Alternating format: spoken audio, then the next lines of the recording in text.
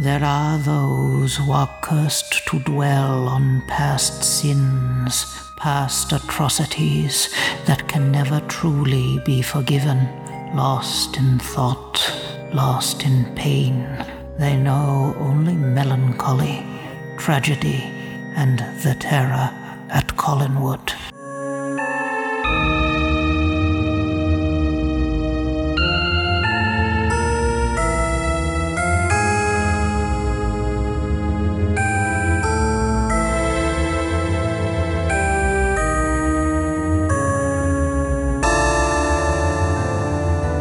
Welcome to Terror at Collinwood. 'Tis I, your old fiend, Penny Dreadful, and I'm very excited to report that Terror at Collinwood has been nominated for a Rondo Hatton Classic Horror Award. That's right, not only Terror at Collinwood, but I myself have been nominated for Favorite Horror Host. I've won that award twice, which is quite an honor, and several of my friends have also been nominated in that category. I think that was a sort of an honorary nomination, I think, because I only did one Halloween special this past year where I showed Night Tide and a poem of Poe. But Terror at Collinwood being nominated. My goodness, what an unexpected surprise that was. And I'm really thrilled to see that. The Rondo Hatton Classic Horror Awards, for those who don't know, or the Rondo Awards for short, are sort of like the People's Choice Award for classic horror. It's a vote system where people can send their votes in to Taraco@AOL.com, TARACO@AOL.com, and that's run by David and Eileen Colton. And David is the former front page editor of USA Today. He runs the Classic Horror Film Board, and he started the Rondo Awards, and they've been going for many years now. And you can vote if you want to vote for Terror at Collinwood. I certainly would be appreciative of that. Please send your votes in by Sunday night at midnight, April 17th, 2022. The full ballot can be found at rondoaward.com, and I'll put a link to it in the show description. There are many other amazing nominations on there. Many of my friends have been nominated in so many categories. I can't possibly name them all because there are so many of them, but I will say that there are 7 Dark Shadows specific nominations, and quite a few of the guests who've been on Terror at Collinwood have been nominated. I'm just going to list them off here. Ansel H. Farage was nominated in the Best Short Film category for The Most Haunted House of Venice Beach, which was Christopher Pennock's final film, and in the Best Magazine column for Ansel's Asylum for the Psychotronic in We Belong Dead magazine. Ansel and Richard Halpern were nominated for Best Event for A Dark Shadows Christmas Carol. Mary O'Leary was nominated for her film Dark Shadows and Beyond, the Jonathan Frid story, in the Best Documentary category, and incidentally, the documentary has been amassing many awards at various independent film festivals, including the Bright International Film Festival, which won for Best Narrative Documentary, winner for Best Editing, Indie Eye Film Awards, winner for Best Documentary Feature, only the Best International Film Awards, and many more. It's just scooping up awards left and right. And if you haven't seen it yet, good news, you can now watch it for free with ads on Tubi. You can watch it on Tubi, you can watch it on Voodoo Fans, you can watch it on Plex, you can watch it on Redbox, on demand, free with ads. Give it a look. The remarkable Catherine Lee Scott was nominated for her interview Child of Dark Shadows with David Hennessy in the Best Article category. That was in Fangoria. Wallace McBride's The Collinsport Historical Society was once again nominated for Best Website, which won back in 2012. Patrick McRae's The Dark Shadows Daybook received a nomination for Best Book Nonfiction. Turning the Tide, containing the story Blood of Dracula by Stephen D. Sullivan, was nominated for Best Classic Horror Fiction. Rod Labby was nominated for 2 Rondo Awards, Storm Clouds Over Collinwood from The Dark Side number 2019 for Best Article, and the Lara Parker Interview in Retrofan number 17 for Best Interview, alongside Terror at Collinwood. The Literary License podcast with co-host Tom Diamond was also nominated for Best Podcast. And by the way, I'd really like to suggest that everyone write in Dan Curtis for Monster Kid Hall of Fame. Dan Curtis was a big fan of classic horror. He mentioned several interviews that he used to love that stuff when he was a kid. He used to go watch all of those movies. He loved Dracula, Frankenstein. He was excited that they built a Frankenstein set on Dark Shadows. He had that spirit in him of the Monster Kid spirit. And I really think that Curtis should be in the Monster Kid Hall of Fame. It's a write-in category, so do us all a favor. If you're going to vote in the Rondo Awards, just write in Dan Curtis because he deserves to be in that. I'd also like to mention, as I said, so many of my friends, not only Dark Shadows related, but generally like classic horror related, so many people in there. Raymond Castile from Raymond Castile's Basement of Horror was nominated for Best Website. So many of my horror host friends were nominated in there. Daniel Horn, Mark Maddox, who painted the Dark Shadows lunchbox, by the way, he is in there. And I want to get Mark on the show at some point and talk to him. Ricardo Delgado was nominated for Best Fiction Book for Dracula of Transylvania. Also in the Best Podcast category, Derek M. Cook from Monster Kid Radio, the Classic Horrors Club podcast. I mean, there are so many great people on here. I've met many of them over the years at conventions like Monster Bash, Wonderfest, Monsterfest, Horror Hound. I mean, so many over the years, I've just gone to so many of these as Penny Dreadful, doing appearances as Penny Dreadful. I've met a lot of great people, and I'm thrilled to see them on this ballot. So please do vote in the Rondo Awards, rondoaward.com. You can send your votes to terraco@aol.com. Now then, on with the show. Be careful, my friend, where you tread, for I warn you now, there are spoilers ahead. Today, I want to talk about the Gothic. And we talk about the Gothic every time we talk about Dark Shadows. And what does that mean? What does it mean when people say, oh, Dark Shadows is Gothic? What does that even mean? So what I want to do is take a look at the Gothic characteristics of Dark Shadows, some of them. This could just go on forever because there's so much that can be said about this when we're examining the Gothic as it relates to Dark Shadows. So I want to take a look at some of this.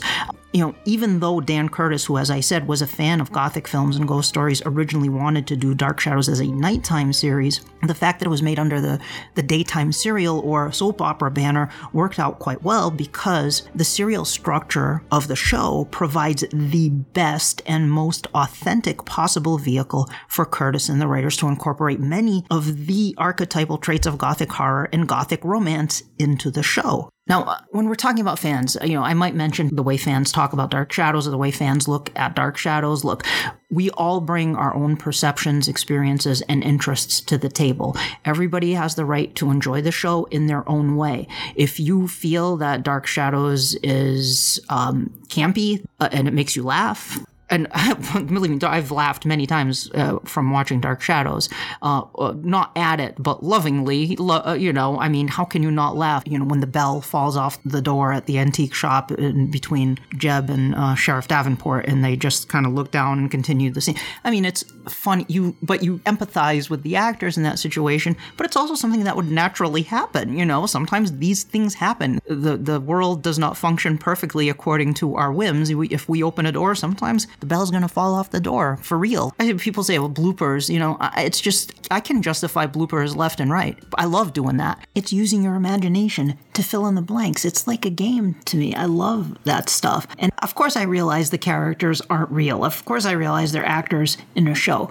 But I like imagining the blanks, what takes place in those blank spaces that the writers didn't fill in, because it's fun for me to justify those things. When Dr. Lang refers to Dr. Woodard because Jonathan Frid forgot his line, right? When Addison Powell feeds him Dave Woodard, that's not because Addison Powell is feeding Jonathan Frid a line on camera. That's because, story-wise, Dr. Lang knows what happened with Dave Woodard, you see, because Dave Woodard and Eric Lang are both physicians who work in a small town in Collinsport. They probably knew each other. Maybe Dave Woodard mentioned something to Dr. Lang. Maybe that stayed in his head. So then when he met Barnabas, perhaps off screen, that conversation came up. That conversation could very well have happened with regard to Dave Woodard. And maybe Barnabas admitted to it. I mean, they were buddies at that point, and they were in cahoots to do what they were doing. So when he mentioned Dave Woodard, he was in on it at that point. He knew, he had known who he was before he died and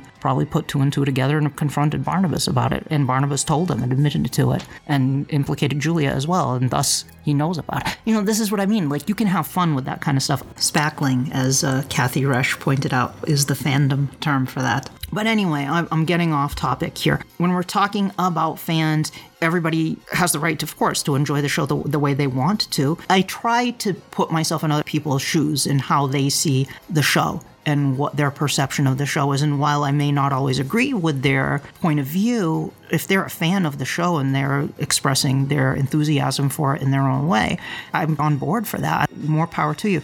But I think to truly understand Dark Shadows, it's important to look at it within the context, the larger context of the Gothic, and especially the serialized Gothic. Dark Shadows reflects those characteristics intrinsic to Gothic horror and Gothic romance, which either grew out of or are closely related to the literary movement known as Romanticism. There's some debate about this. According to Robert Hume in Gothic versus Romantic, that Gothicism is closely related to Romanticism is perfectly clear, but it is easier to state the fact than to prove it tidily and convincingly. There is a persistent suspicion that Gothicism is a poor and probably illegitimate relation of Romanticism and a consequent tendency to treat it that way. There are those, indeed, who would like to deny the relationship altogether. And the following comes from UMass Lowell. The page was created by Bridget Marshall for the Gothic tradition in literature. Romanticism is sometimes characterized as the larger movement of which the Gothic is a part, a subset, or variety. Other scholars see them as quite distinct, or even see the Gothic as the precursor that leads to the rise of Romanticism. Romanticism is probably the larger category in terms of number of authors and texts, and is certainly privileged by critics as the genre with greater aesthetic value. Gothic is often seen as the more popular genre. Okay, so the Gothic genre, and I'm talking about both Gothic romance and Gothic horror. This is a massive topic to tackle here, so I'm only going to hit on some of the big things. I don't want to bore everyone to tears, but I really wanted to talk about this, and I know people have asked me to kind of address it, so we're going to do this. I used a lot of reference works for this. These are books that I've had for a while and websites and things like that. Just throwing some off here that I've used. I encourage you to seek these out, because if you're a fan of Dark Shadows, understanding the Gothic as a whole helps to put Dark Shadows in its proper context. So here are the reference works I used. I'm going to be referring to these as I talk. I'm going to read you excerpts as I go along. When I hit on some of these characteristics, I'm just going to open these books or websites. The Encyclopedia of Gothic Literature by Mary Ellen Snodgrass. The Encyclopedia of the Gothic, edited by William Hughes, David Punter, and Andrew Smith. The Cambridge Companion to Gothic Fiction, edited by Gerald E. Hogle, and Horror and Fantasy Study Guide, 2nd edition by the late great Professor Mike Hurley, who, when I was a grad student, I was doing a directed study with Professor Michael Boyd that I came up with a topic for, which was otherness in Gothic horror films. And I wrote a lengthy research paper on that. It took the whole semester to write that paper, but it was a cool directed study. But Michael Boyd at the time said, "Oh, you should talk to Mike Hurley. He is big into that stuff." So I went to his office, and he was an older gentleman with a ponytail. He was just a leather jacket, just the coolest guy. But he was a horror writer. He used to write fantasy and horror stories and dark fairy tales, all kinds of great stuff.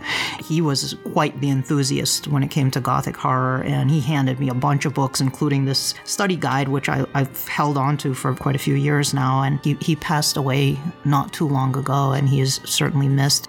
Anyway, I'm glad to have this and several other of his books. So I also looked at assorted websites like Robert Harris's Elements of the Gothic Novel and the Glossary of the Gothic at Marquette University, Crimson Cass, the Toledo Library, and Wikipedia. So there are lots of different sources that I'm going to be pulling from. I'm just going to be flipping through these books and websites and reading directly from them. Okay, so the first thing I want to look at, horror versus terror. I've said before that Dark Shadows is more terror than horror. Dark Shadows is a terror show. You could call it dark fantasy or Gothic fantasy. Sometimes you see it used because it's a way of describing the classic Gothic horror without using the horror label, because the word horror has a lot of baggage attached to it, is what it is. The name of the genre is Gothic horror, at least insofar as what I'm talking about in this episode, even though it probably should be Gothic terror, really, but it's Gothic horror is the name of this genre. There is horror as well in Gothic horror. I'm not saying it's entirely terror. There has to be horror in it. The payoff is usually horror. So Gothic horror is not entirely inaccurate. It's just, if you look at a scale scale, it's the weight of the scale is more on the terror side than the horror side, but there's still some weight on the horror side too. It's just that horror is just used as an umbrella term for the genre as a whole. Okay, but if you look at film, right, and you take films like Hostel, The Wolfman, the classic Wolfman, Friday the 13th, Nosferatu, Human Centipede, Evil of Frankenstein, Texas Chainsaw Massacre, and The Innocents, I've mentioned several films there, they're all categorized as horror, when in fact many of them feature the use of terror more so than horror. So the lines are blurred there because the tone of each of those films is very, very different. So, I mean, I can see why it can get confusing and why people don't want to attach the horror label. Dan Curtis himself resisted the horror label for Dark Shadows and for much of his work. He did not like using that. Boris Karloff did not like referring to his films as horror films. He called them terror films. So let's look at well-known Gothic writer Anne Radcliffe's classic definition of horror versus terror from On the Supernatural in Poetry. Radcliffe says that terror expands the soul and awakens the faculties to a high degree of life. Horror, in contrast, freezes and nearly annihilates them with its unambiguous displays of atrocity. And then she goes on to say, obscurity leaves something for the imagination to exaggerate. Confusion, by blurring one image into another, leaves only chaos, which the mind can find nothing to be magnificent, nothing to nourish its fears or doubts, or to act upon in any way. And then I pulled this from the Master's Review blog. Terror is the feeling of dread and apprehension at the possibility of something frightening, while horror is the shock and repulsion of seeing the frightening thing. Terror is the sounds of unknown creatures scratching at the door. Horror is seeing your roommate eaten alive by giant rats. Terror is the feeling a stranger may be hiding behind the door. Horror is the squirt of blood as the stranger's knife sinks in. Terror, in its ambiguity, moves us toward yet another effect, the sublime. The sublime is the confused awe at greatness and darkness our mind can't grasp. We are both attracted to and repelled by it. Okay, are you still with me? You're probably not with me. Come back to me. All right, as it applies to Dark Shadows, there is horror in Dark Shadows. Make no mistake. I'm not saying Dark Shadows is devoid of horror. There is horror in Dark Shadows. The werewolf mangling Mr. Wells, the innkeeper, is horror. Barnabas sinking his supernatural fangs into your throat to suck your blood is horror. Dead Josette lifting her veil to show you her disfigured face is horror. But those tend to be the kind of the final moments of shock that are built up to through the use of terror and suspense. But then you get the final reveal, which is horror, and it often is the end of the episode. When Jeff Clark brings that box to Dr. Lang and he opens it and it's a severed human arm.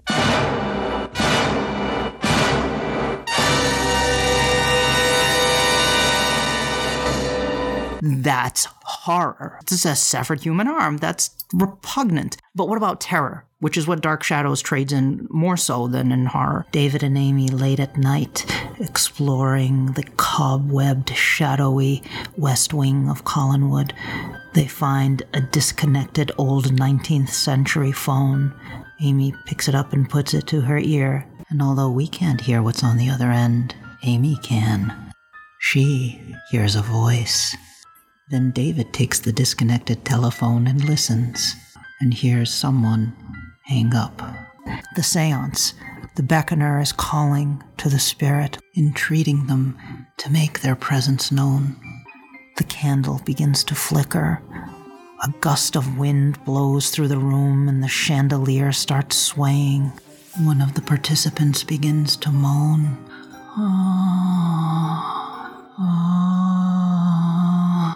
And then suddenly, the candles go out and boom, the doors blow open. Or how about poor Maggie Evans, tossing and turning in her bed late into the night, and outside, in the gloom and in the darkness, we hear...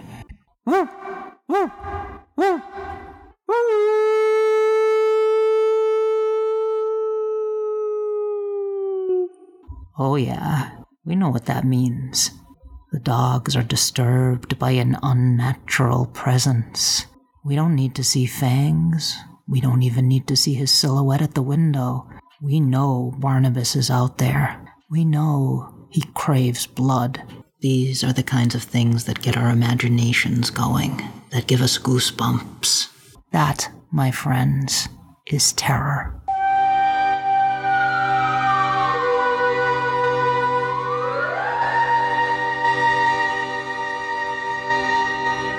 All right, are you still with me? I hope you're still with me. Okay, let's take a look at some of the characteristics of the Gothic. This I pulled from Wikipedia. Gothic fiction is characterized by an environment of fear, the threat of supernatural events, and the intrusion of the past upon the present. Gothic fiction is distinguished from other forms of scary or supernatural stories, such as fairy tales, by the specific theme of the present being haunted by the past. The setting typically includes physical reminders of the past, especially through ruined buildings, which stand as proof of a previously thriving world which is decaying in the present. Especially in the 18th and 19th centuries, characteristic settings include castles, monasteries and convents, and crypts. So in the case of Dark Shadows, Collinwood serves as the castle. Then you have crumbling buildings from the past, like the old house. You also get crypts, of course, with the Collins family mausoleum, the Eagle Hill Cemetery, etc. There are many, many, many characteristics intrinsic to Gothic literature. Some of these evolved and mutated as the genre continued from the 18th and into the 19th and 20th and 21st centuries. For example, the ominous old castles of 18th century Gothic literature became the ominous old mansions of 19th century Gothic literature and ghost stories. The dark fog-shrouded moors and forests became the dark fog-shrouded Victorian streets of London, for example. So Gothic literature is characterized by an atmosphere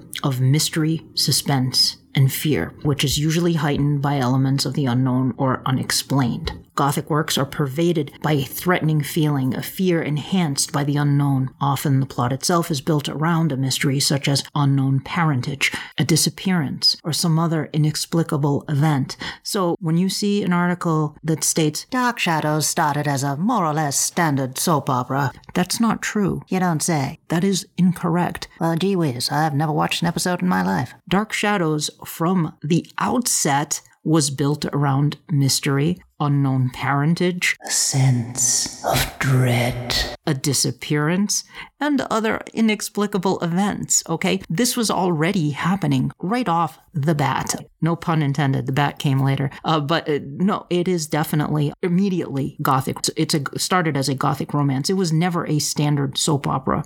Dark Shadows was unique for many other reasons as well. There was Bob Cobert's orchestral music. There were the beautiful Cy Tomashoff Gothic sets. Joan Bennett movie star, interesting camera angles and shots. It was like nothing else on TV at that time.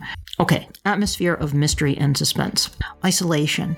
Isolation is a common element of Gothic fiction, and the setting is no exception. Often Gothic tales take place a long way from civilization, where the protagonist is trapped inside the castle, the house, the mansion, etc., and cannot easily get away. Think about Collinwood. Think about Collinsport itself. Okay, yeah, it's not far from Bangor, relatively not far from Boston, but still there's an element of isolation to Collinsport, and particularly the Collins estate high up on Widow's Hill. And the fact that Dark Shadows consciously avoids mentioning current events or making pop culture references all ties in to this sense of isolation. It exists in this other world almost. It is part of the real world, but it's also not. Okay, next up. Omens, portents, visions. A character may have a disturbing dream, vision, or some phenomenon that may be seen as a portent of coming events. I mean, need I say more? How often does this kind of thing happen in Dark Shadows? Constantly. Okay, my dreary one, let's take a look at the next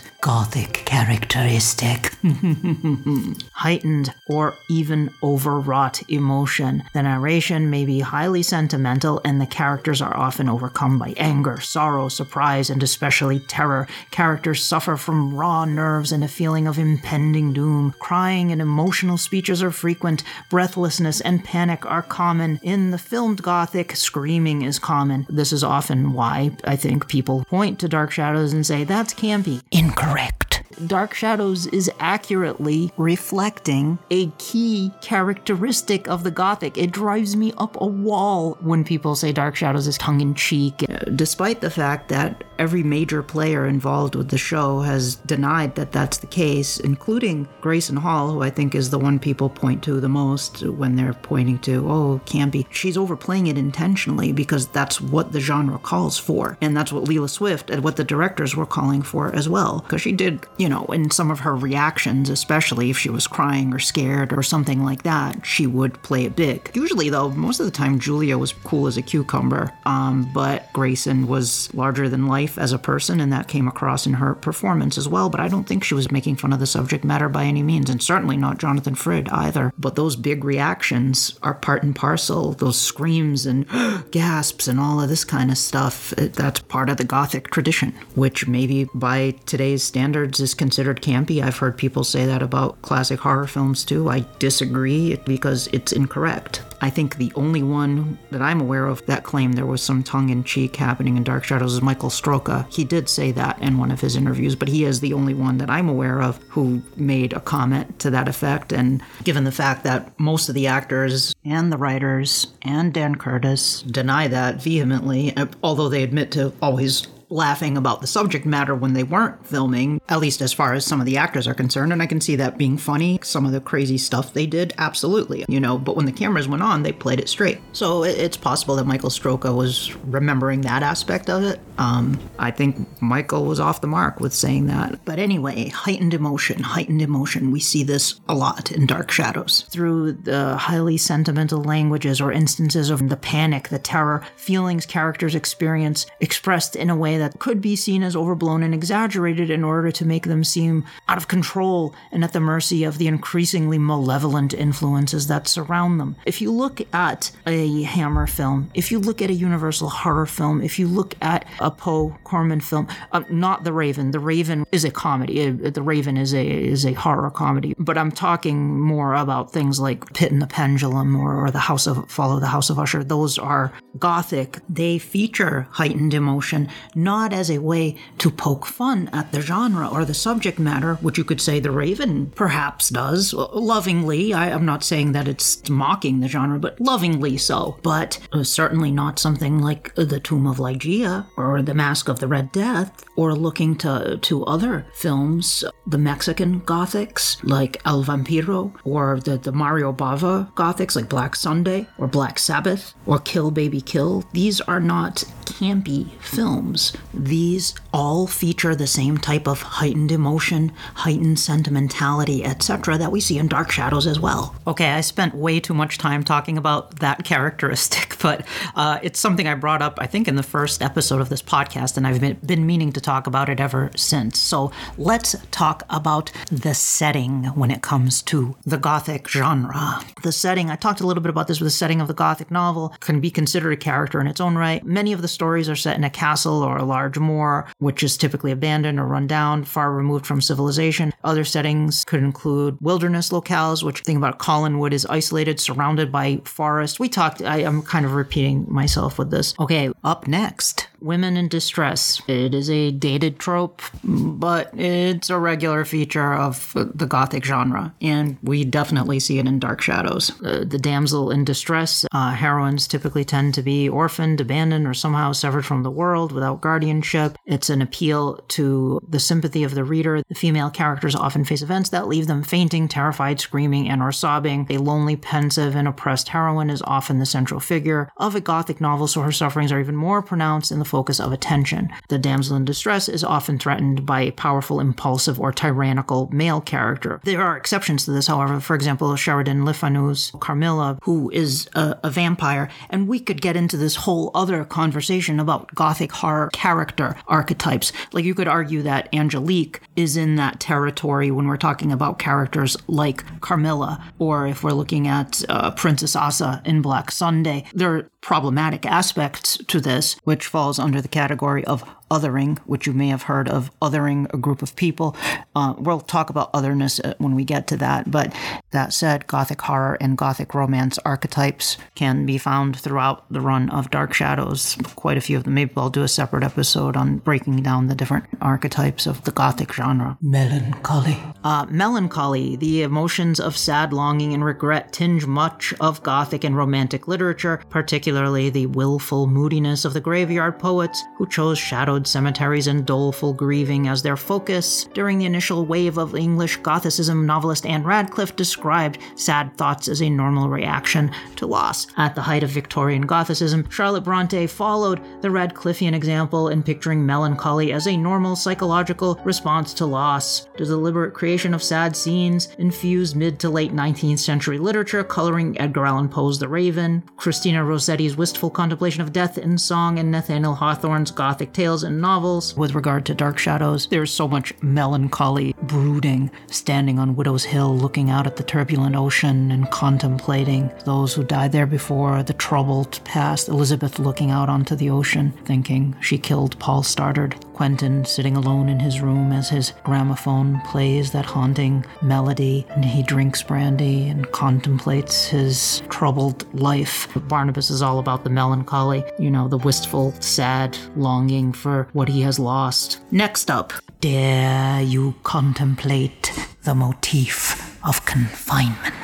Confinement, particularly of an innocent female character, is a major motif in Gothic lore. It derives in part from folklore, the Greek myth of Persephone's imprisonment in the underworld, the Grimm brothers' fairy tale of Rapunzel in the Tower, and the wife and master tale Peter, Peter, Pumpkin Eater, an undated nursery rhyme. After the formation of Gothic conventions in the late 18th century, authors used cells to accentuate claustrophobia, mental torment, and terror. These settings typically produced a living death in some forgotten cell. So think about Barnabas imprisoning Maggie Evans. There are so many instances in Dark Shadows of this happening, especially Vicky and Maggie.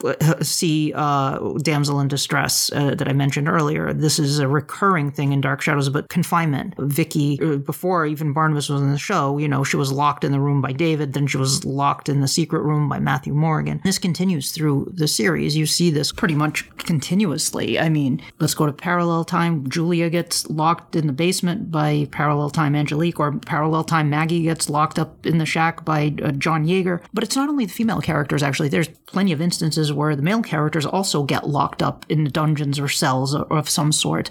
Quentin getting locked up by Trask to see if he'll turn into a werewolf during the full moon. Barnabas also, when he was robbed of his powers by Count Patofi, was locked up by Edward. So we see this happening also to male characters in the show, but often it's the ingenue character, Vicky or Maggie primarily, that this happens to quite often in Dark Shadows.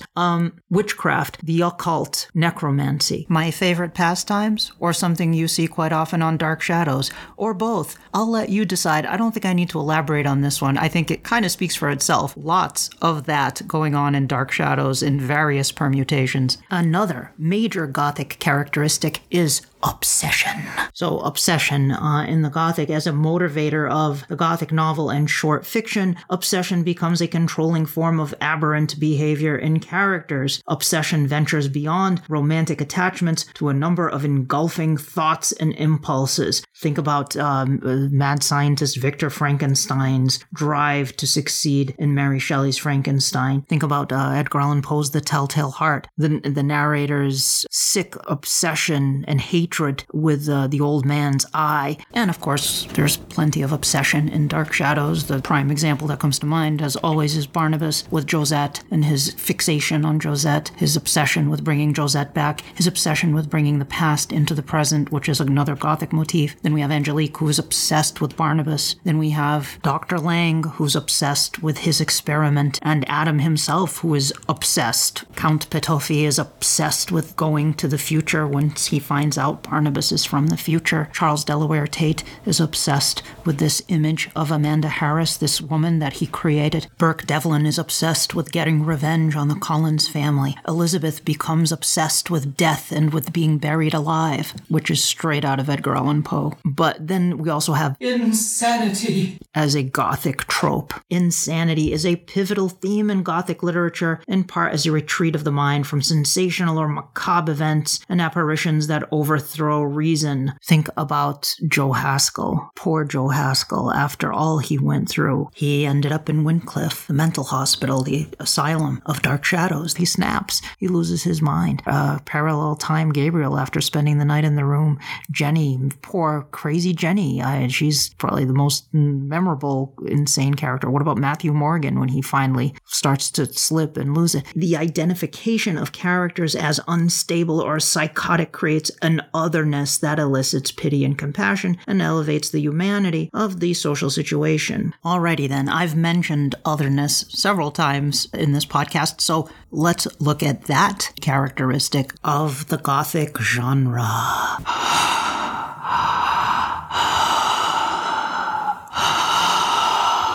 Otherness. And this comes from the Gothic network online. I'm pulling from so many sources haphazardly. Picture me, I am surrounded in books. I have all these tabs open and I am just having a complete blast pulling from all of these things as I read them too. Otherness is a social construct often used in Gothic literature that represents how one group often views another. It's possibly a threatening outside group. The other is an individual who is perceived by the in-group as not belonging, as being different in some fundamental way. Any stranger or threat to the in-group can become the other. Many people view supernatural occurrences or beings as extreme examples of the other because of the immense threat that they can pose to humanity. Now, of course, when we other people in real life, that is wrong and super problematic, and unfortunately, humans have done that for millennia. But when we're talking about Gothic fiction, this is often depicted through the use of the supernatural, the undead, the werewolf, the ghost, etc. That said, Gothic fiction is not devoid of the otherness we see in real life, sadly, where certain groups of people are maligned or presented in less than flattering ways or in stereotypical ways, in ways that are certainly problematic, for sure. There is othering of cultures, races, genders, sexualities, etc., unfortunately. See H.P. Lovecraft. I love his stories, but wow, yeah, yikes. Let's just say his views on race were problematic even by the standards of his time, and that's understating it. That's all I have to say. So the purpose of this podcast is not to look at metaphor in Gothic fiction and how it applies to real life othering.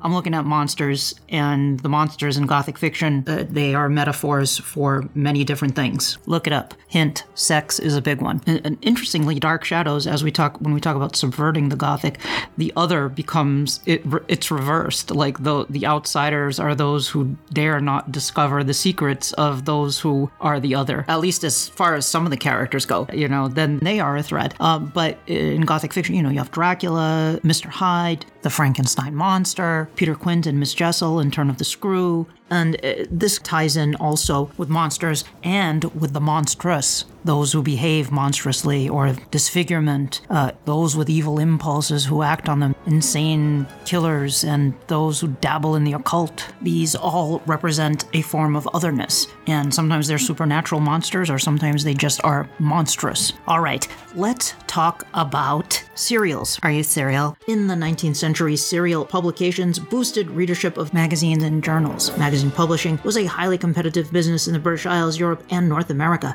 To maintain interest in their periodicals, publishers sought Gothic horror fiction, Newgate novels, crime and detective stories, sensational tales, and the more decadent Gothic fiction to issue in installments or excerpts. For example, in England, Elizabeth Gaskell serialized a Gothic novella, The Grey Woman. To increase readers' interest, authors tended to end each segment with a cliffhanger. Sound familiar? There were serialized ghost novels, stories of the occult. Some writers submitted complete works for the publisher to break into segments. Others composed in a month-by-month or week-by-week work schedule. Examples of serialized Gothic fiction cover the gamut of Victorian and Edwardian popular prose. And there were a lot of these stories that were serialized, just like Dark Shadows, and ended with cliffhangers. More 19th century examples. The Shilling Shockers, the Penny Dreadfuls, these were serialized. The Gothic Blue Books, the Shilling Shockers, a controversial element of Gothic fiction, particularly during the Victorian era, was the Blue Book or Chapbook, a low-cost, quasi-literary miscellany characterized by poor quality paper, gaudy illustrations, and printing on quartos stitched down the center. It capitalized on Gothic sensationalism and artistic decadence, both in literary style and layout. So for those who say Dark Shadows was a low-budget show, which it wasn't actually by daytime TV standards, it was an expensive show to produce,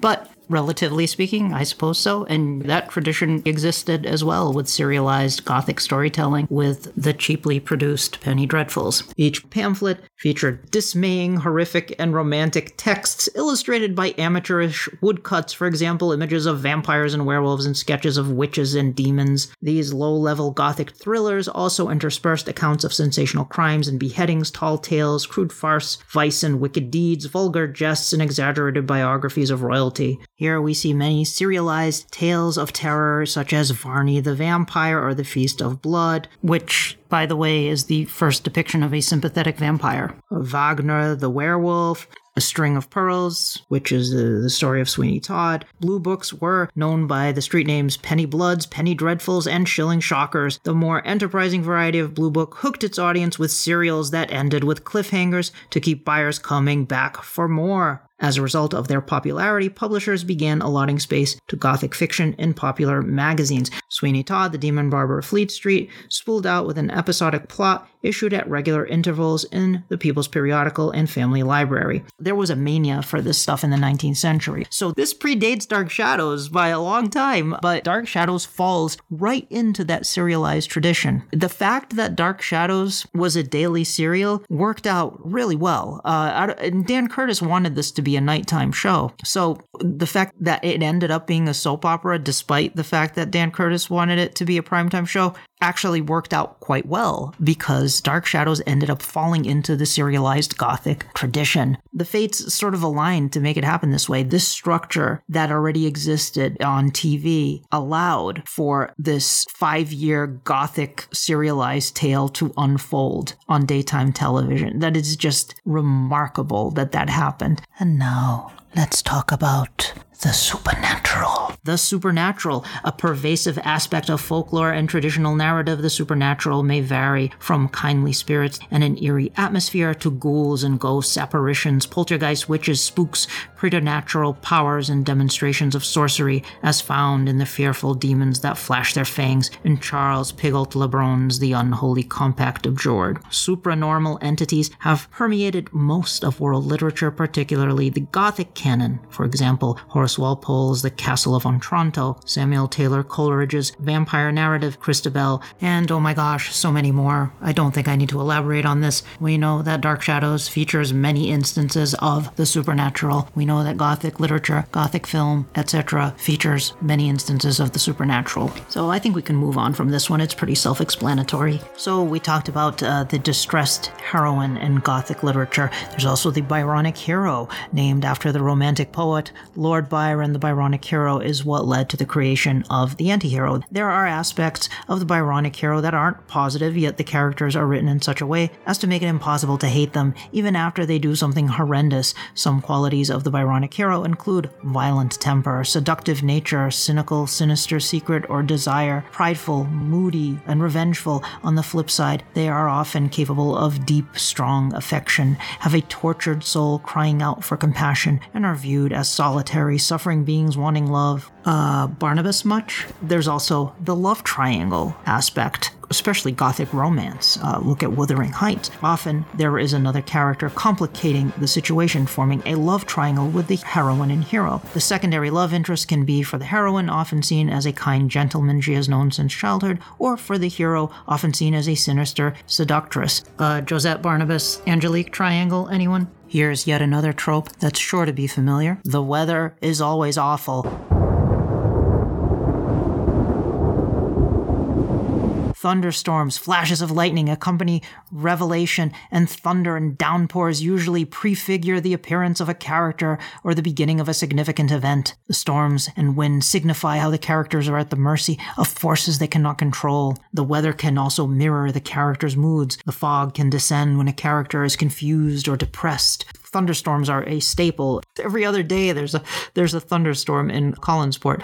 The metonymy of gloom and horror. Metonymy is a subtype of metaphor in which something, like rain, is used to stand for something else, like sorrow. For example, the film industry likes to use metonymy as a quick shorthand, so we often notice that it's raining in funeral scenes. Here are some metonymies for doom and gloom that all suggest some element of mystery, danger, or the supernatural. Wind, especially especially howling, rain especially blowing, doors grating on rusty hinges, sighs, moans, howls, eerie sounds, clanking chains, footsteps approaching, lights in abandoned rooms, gusts of wind blowing out lights, doors suddenly slamming shut, characters trapped in a room, ruins of buildings, thunder and lightning, baying of distant dogs or wolves, crazed laughter, and I think we can check all of those boxes as far as Collinwood and Collinsport are concerned. If you're listening to this show and you've watched 10 episodes of Dark Shadows, you've probably encountered at least half of those things I just mentioned. The double or doppelganger. The double or doppelganger, a mirroring or duality of a character's persona.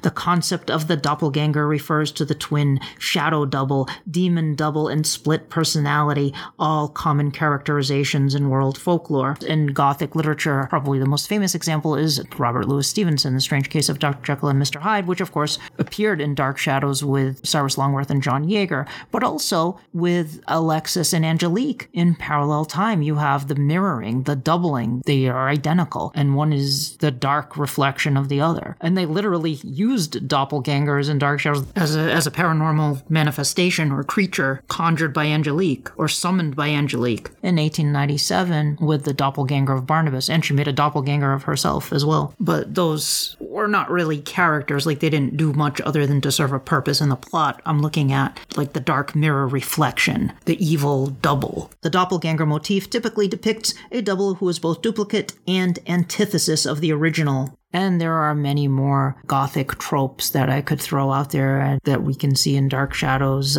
Dissipation, evil clergy, shape-shifting, possession. And several of these characteristics can be found in other types of fiction that even predate Gothic horror and Gothic romance. Like if you look at Shakespeare, yes, there are ghosts and thunderstorms that represent turmoil and this sort of thing. But when used in combination, and particularly the idea of the past invading the present, combined with all of this shrouded mystery and the supernatural and the trapped heroine and cobwebbed shadowy corridors, and you start to get this image that forms, this mood, this tone, this style, this genre. Gothic literature has been around since 1764. It's generally regarded as the first Gothic novel, Horace Walpole's The Castle of Otranto. But right from the outset, those early Gothic novels established a lot of those characteristics, and then those were built upon and transformed in various ways. But, here's a thing among many things, but an important thing that Dark Shadows did that is really groundbreaking. And I think we can thank the 1960s counterculture for this, because I think that informed what happened in Dark Shadows. You see, Dark Shadows took the monsters, the otherness of Gothic fiction, which was an invasive force that must be quelled or destroyed in those stories, and instead turn those characters into the show's leads. The monsters now had goals and depth and feelings. The villains and the creatures of the supernatural were not simply the other. They were more than that. They were complex characters that evolved and changed over the course of the show. Even Jeb Hawks, the bratty elder god, falls in love with Carolyn for real and wants to be human. Even Nicholas Blair fell in love. Well, I guess it's debatable what love means to Nicholas Blair, but that's a whole other topic. And some of the supernatural characters and their allies became our protagonists and the ones we want to watch lead the charge in ongoing storylines, which is exactly what happened in Dark Shadows. Barnabas, Quentin, Julia, even Angelique, eventually, they became the central focus of the show. The human characters became the victims. I mean, in a way, it's sad. The monsters came in and took over the show, but it worked. That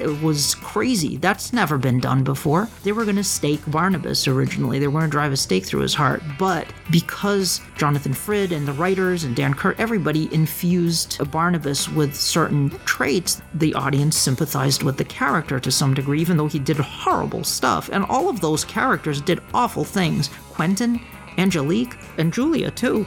She doesn't have to be a supernatural character. although she does fall somewhat into the mad scientist category, if you think about it. I mean, Julia is a variation on Dr. Edelman from House of Dracula, but she falls in love with the vampire. So these characters who at one time would be the monster who must be defeated, or who we pity but must die in the end, like the Frankenstein monster. The Frankenstein monster, we pity him, but he becomes a figure of darkness because of the way others treat him. By the end of the novel, he's done some pretty bad stuff. Anyway, I'm veering off again, so I'm going to bring it right on back. Now, on Dark Shadows, the monsters are the protagonists. They're still monsters. This is the crazy thing. They still kill people. Barnabas is trying to save the family, but at the same time, he's feeding on people against their wills. Barnabas has a substantial body count throughout the series, but he becomes the show's protagonist. And we start rooting for him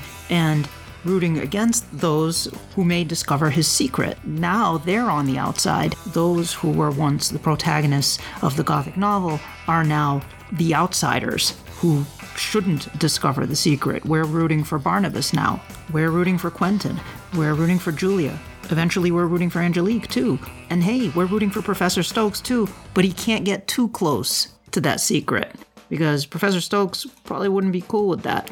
But he's pretty cool, and he knows how to defeat supernatural threats. So you have Dracula teaming up with Van Helsing, which is kind of wild. Anyway, this idea of the monstrous character, the supernatural character, the other becoming the lead characters in the show and the ones who you follow is now pretty commonplace with genre storytelling, and Dark Shadows did it first. And I think it's pretty clear that, in an ongoing dramatic series, I'm not talking about the monsters. Clearly, they're supernatural characters, but it is a comedy, a sitcom, a slapstick sitcom, no less. Things like True Blood, Being Human, Angel, and other shows like that. Dark Shadows created the mold as far as that goes, making it the grandparent of all of those programs and many more. So I have talked a lot. If you're still with me at this point, you are a champ. You win the silver filigree pen. Thank you for listening to all that. I really wanted to get that out there. I hope it wasn't too incredibly boring.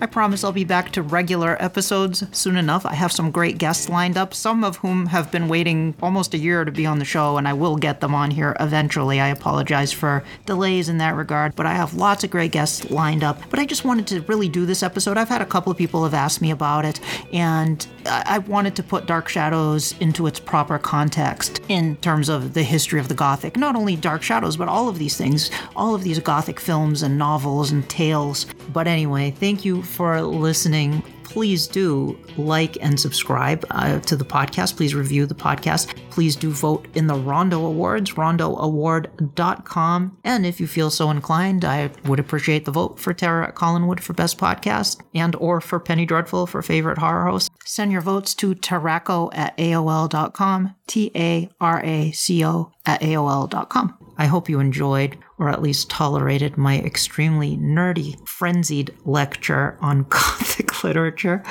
and how it applies to Dark Shadows. And thank you very much for listening. And for as long as they lived, the Dark Shadows never truly dissipated, for there will always be terror at Collinwood. Terror at Collinwood is a Penny Dreadful production. I did use 2 of Robert Cobert's music cues, which I wanted to use to just briefly illustrate horror and terror. Just a quick copyright disclaimer. Under Section 107 of the Copyright Act of 1976, allowances made for fair use for purposes such as criticism, commenting, news reporting, teaching, scholarship, and research. Fair use is a use permitted by copyright statute that might otherwise be infringing. Nonprofit, educational, or personal use tips the balance in favor of fair use. This was done for educational purpose, and no copyright infringement is intended. I didn't mean no disrespect.